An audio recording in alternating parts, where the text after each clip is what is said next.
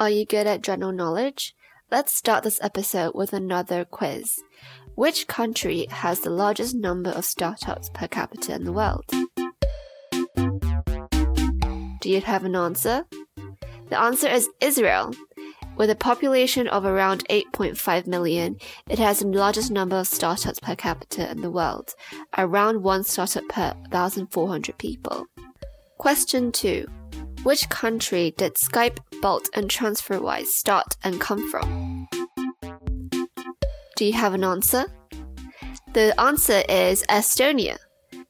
In 2017, Estonia places third in Europe regarding the number of startups per capita, and this number is likely to be much higher now. In 2020, in the first half, there was a total of 142.7 million euros invested in Estonian startups. That's a very big number for such a small country. As a newbie to the startup world, these numbers surprised me. When I think of entrepreneurship, I think of the big cities such as Silicon Valley, New York, London, etc. Seeing such small cities such as Tel Aviv and Tallinn surprised me. I was curious as to how these two countries grew into the startup powerhouses today, and produces results that ranks high globally and the origin of the most influential unicorns in the world. I wondered if there were a few things that the UK ecosystem could learn from. So I got in contact with Asaf from Israel, chief of the website Startup Stash, the world's biggest online directory of resources and tools for startups and entrepreneurs. And he is also the co-founder of Gorilla Buzz, which aims to redefine blockchain marketing. I would say he's a pretty tech-savvy guy, but anybody with blockchain in their resume is automatically very impressive to me. In Estonia, I got in touch with Christian and Karen. Christian is the co-founder of Video CV, an interactive video recruitment platform that restores the human nature of HR, using analytics to help companies find the best candidates. Karen is the co-founder of Visory, where they use advanced AI to analyze security camera footage into valuable insights and resources. Both are ideas that re-innovates how current business service softwares are used. I actually have never spoke to anybody from these two countries, and I was excited to broaden my horizons outside of the UK. You could say I was acting upon my findings from the previous episode, developing my commercial mindset in a sense. And this is what I found.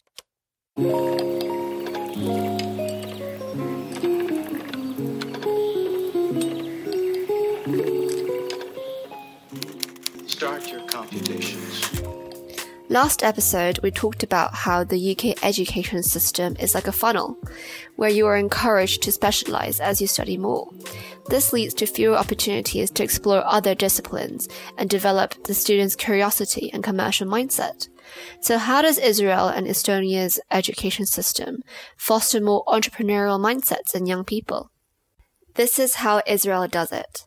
Yeah, so one of the best things that's actually happening within the universities and college that we have in Israel is the fact that you always take other courses that aren't necessarily related to your degree. So, for example, a computer science student can take different courses in business management or economics, and that way, when you diversify people and you introduce them to a whole new, topics and subjects that aren't necessarily around their core of studies, then that what gives you the ability to look at things from other perspective. So, for example, if I study computer science and I take, a business management course or a psychology course, then that gives me a whole different perspective of how things and which problems I can resolve as someone who has a technological background. And once again, I keep on saying that, but the fact that the ecosystem is relatively small and it's really easier for you to get connected with other people within, all across different fields and verticals.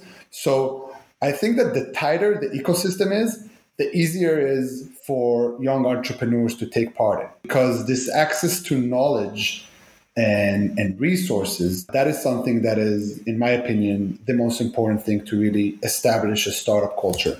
Once again, I'm going back to our mandatory military service, because that's what's breaking the barriers between I'm a young kid who came from Rehovot, for example, which is where I grew up, and suddenly I get to know people from all across the country, who have from different cultures and different backgrounds, and that gives me a lot of insights and connections that I can later on leverage.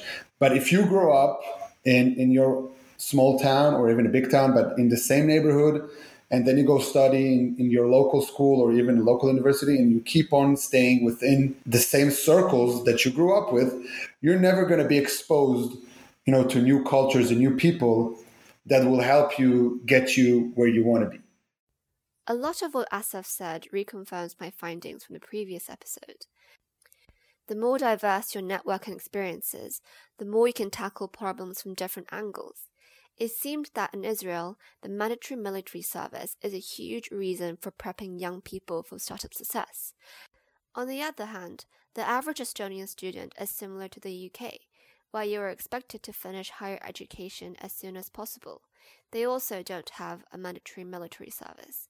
So how did they cultivate an entrepreneurship-encouraging environment during university? Karen had some thoughts.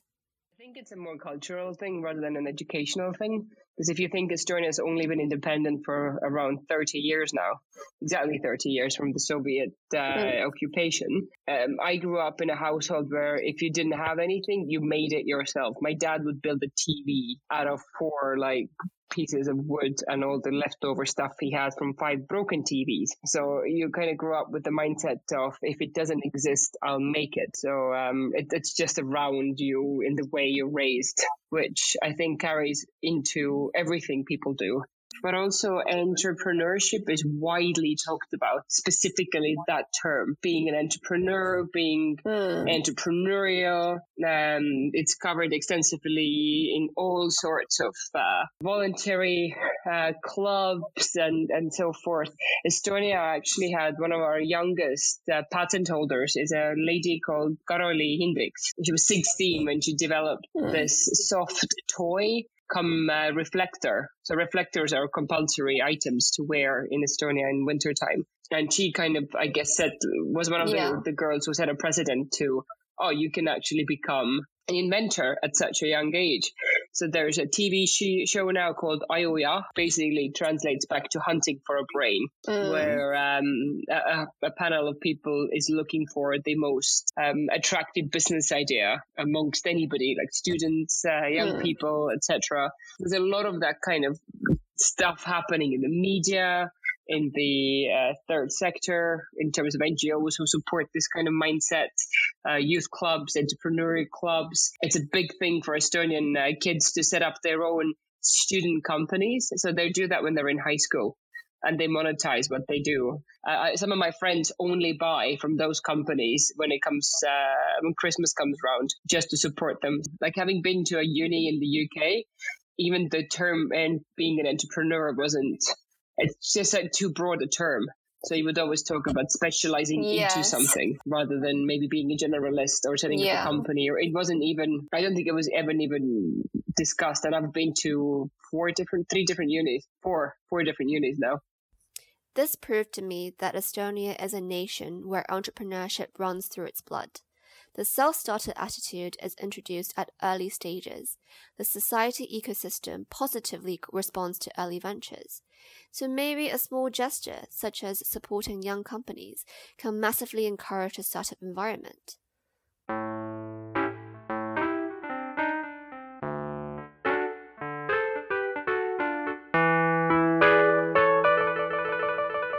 Here's another question for you. What do startups in Israel and Estonia have in common? They both have a lot of tech startups. Tel Aviv is usually cited as Israel's high-tech mecca, having successful acquisitions to big US companies such as Google acquiring Waze for $1.3 billion in 2013. The most popular startup sector in Tallinn are all tech-related, with the most being in business service software. So how did this tech-centric culture come about? This was particularly interesting in Estonia. That really was, again, a combination of things. So the Soviet days saw education in physics, chemistry, mechatronics, all that stuff was very, very good quality. I mean, still to this day, you can get extremely qualified engineers from Ukraine, from Russia, etc. It's just STEM was a big thing, and some of that's probably carried on. It's just because the Soviet Union collapsed didn't mean that the universities packed up. The same teachers just kept on teaching the same courses, but in a different, now liberated country. And then you mentioned role models. So Skype became the first role model of somebody. Estonia used to have this stereotype of a skinny, lanky young dude with long hair in a bun or in a ponytail, kind of coding away, looking pasty. And then boom, Skype came, and those pasty ponytail guys became millionaires. So that set a massive precedent that, okay, being a tech company and a startup can make you a millionaire. So we call it the mushrooms after the rain. Startups popped up everywhere. Skype founders set up their own VC fund, started investing back into Estonia, which generated more companies, which have generated exits, which now have started. So basically my own company, we're raising a seed round now, and half the money is coming, even more is coming from investors here.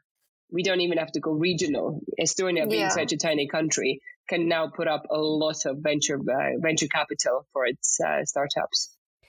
It only takes one really successful role model to kickstart an ecosystem rapidly. I was really impressed how the Skype co-founders reinvested the money back into Estonia to build its community and encouraging more tech ventures. But lots of tech companies mean lots of technical people. How do young people get equipped with the coding and technical skills to join the vibrant tech startup scene? This is how Israel and Estonia does it. Yeah, we have a pretty big intelligence unit and computer units all across the IDF. So there are some people, for example, that study physics or math or computer science in high school and done pretty well and excelled. And now they get recruited to, some of the most elite Israeli military intelligence unit. And think about it this way, you're what? You're 18, 19 years old, and suddenly you have this endless resources and ability to really learn and leverage yourself and your skills. And this is something that I don't think any other place in the world has it. So the fact that you give young kids the tools to educate themselves and the resources that they're they're endless, because that's a military resources. So, for example, if they need to use a satellite, they can use a satellite. They have access to really, really secret and high-tech technology. So that's what really brings a lot of young, talented developers into the market itself. And that's why we have, so many big companies like Facebook, Google, Amazon, who have their offices in Israel as well, because the R&D very advanced and experienced, unlike other places in the world where you only get to acquire your experience after you graduate, your college degree and you start a new job. Over here, for people who served in different intelligence and computer units, they already have it when they're 20 years old. Yeah, I would say the most popular one, or let's say it's not the accelerator, but it's like hackathon organizers, let's say. It's Garage 48.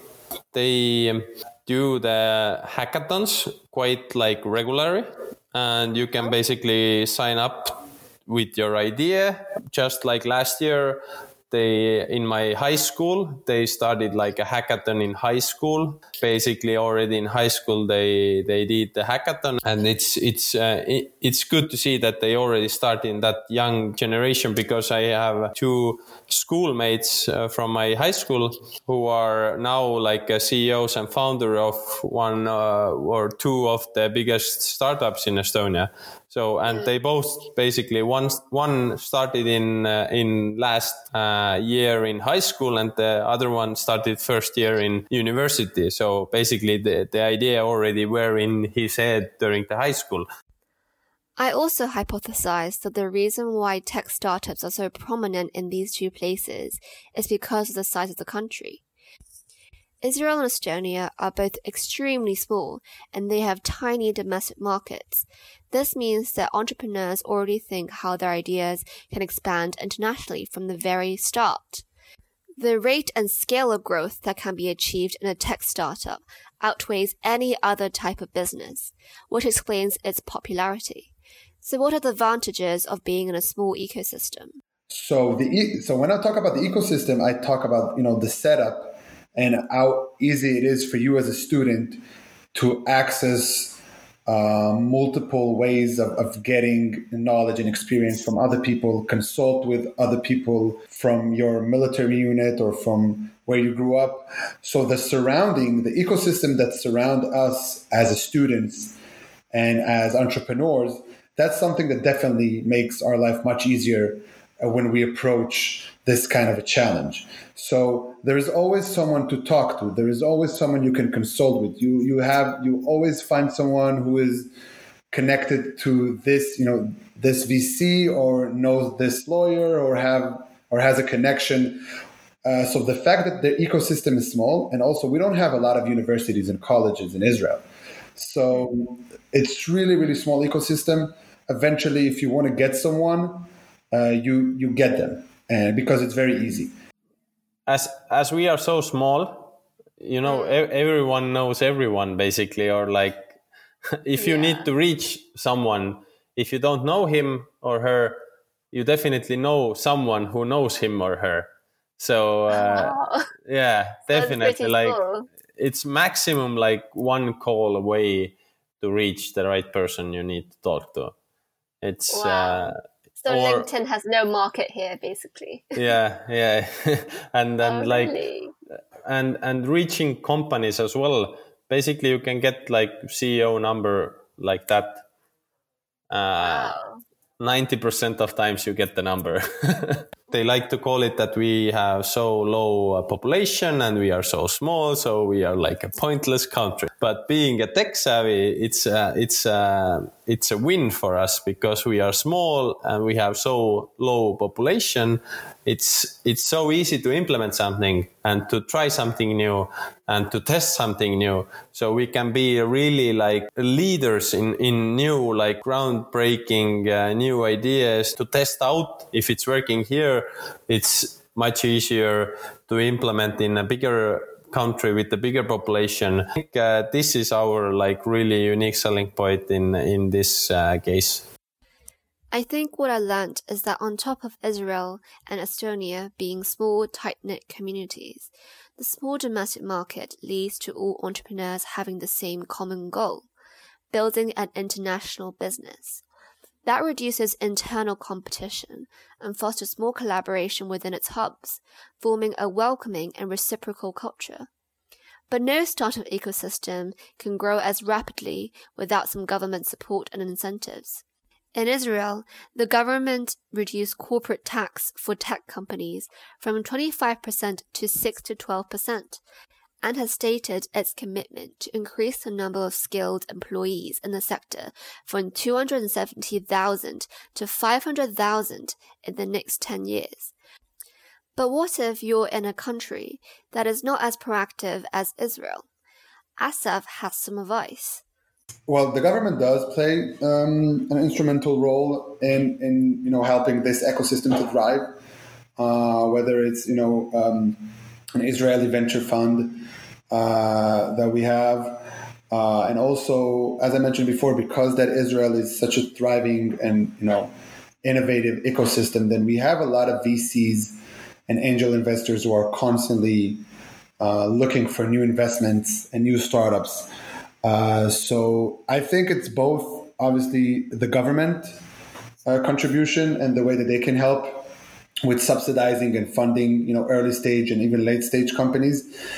And the second part, which complement it, is obviously the ecosystem, which when you combine them both together, your country and the ecosystem, then that's what obviously brings great results.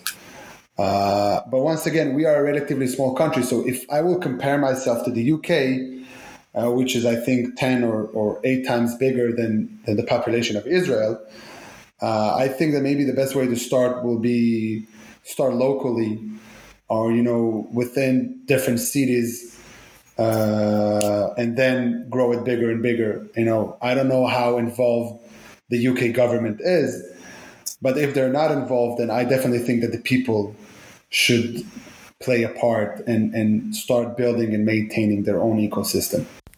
Building on this, Estonia is the epitome of what government support can do to accelerate a startup environment. The government underwent a massive digital transformation into a paperless system, lowering corporate taxes and working closely with startup communities. It makes starting a business easy and seamless, attracting lots of great talent. We enjoyed a really, really long period of stable government. For 17 years, essentially the same party, the Reform Party. And they were extremely forward-looking, youngish politicians who saw that the only way to get ahead, being so small, is through education, knowledge, digitalization, through our brains, essentially. And I think the symbiosis of Skype, forward-thinking, center-right governance properly paved the way into becoming this kind of digital first nation. But the key thing has always been around, we're tiny. How can we make ourselves bigger without spending too much money on multiple things? We don't manufacture, we don't export a lot. So what is it that we can find? And that's been knowledge. I think Israel and Estonia are examples of using knowledge and brains to conquer the startup world. Being small countries that have relatively less talent and resources, they leverage the tiny community to trial and test products to easily scale rapidly, designing revolutionary and innovative new tech solutions at the forefront of Industry 4.0. So, just to sum up, why should you consider going to Israel and Estonia to start and build your idea? What are the unique selling points of these two cities? Elevator pitch. Wow. I never talked about the Israeli ecosystem as an elevator pitch, but I think that the Israeli ecosystem is one of the world's leading, most thriving, prospering, and successful ecosystem in the world. We have over 15 different publicly traded companies, over 10 different unicorns, and the Israeli ecosystem companies are raising around between $1.5 to $2 billion every quarter. So I think if there's an ecosystem that you want to take example from and you really want to learn from, then that's the Israel ecosystem for sure. I'm usually prepared for my elevator pitch when it comes to other things, but you're kind of like surprised me, but I'm okay. I would say that Estonia is one of the most vibrant, friendliest startup ecosystems to work in because it supports you. So all the questions that you would normally be afraid to ask, you can ask the people who've done it, who've been there, and there's no shame or stigma attached. It's one of those things where you really can get ahead really quickly because of the push that particular ecosystem gives you. So Estonia is a really manageable, yet an area or an ecosystem that has a massive global reach. A few lessons I learned is that equipping young people with the technical skills as early as possible is advantageous. Having only just one breakthrough model, such as Skype, can revolutionize an entire ecosystem, and a close-knit, supportive community provides transparency and open discussions about entrepreneurship. This breaks down the barrier of entry for the average person to join. So how can a big country like the UK implement this? I have some thoughts. We could reference this model in small grassroots communities around the country and encourage more cross-region collaborations as a start. Have the media present more about startups through programs and articles to keep a constant conversation. And what can you, listening, do? Spark a conversation with your network about entrepreneurship, support young companies, and arm yourself with the tech skills. If you're a young student, maybe start an entrepreneurship society in your school. It might prove useful in the future and will open your doors to more ideas. Have a go!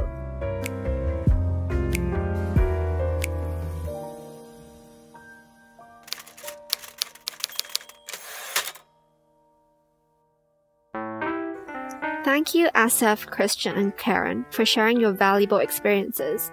All their company details will be linked to this episode, and do support their amazing ideas. Next episode, we will dive deeper into more personal student-founder stories, this time into medtech, a booming sector in the UK. We sit with Motic CEO and co-founder Harvinder about his journey of starting his company during university, actually through Kickstart. Stay tuned!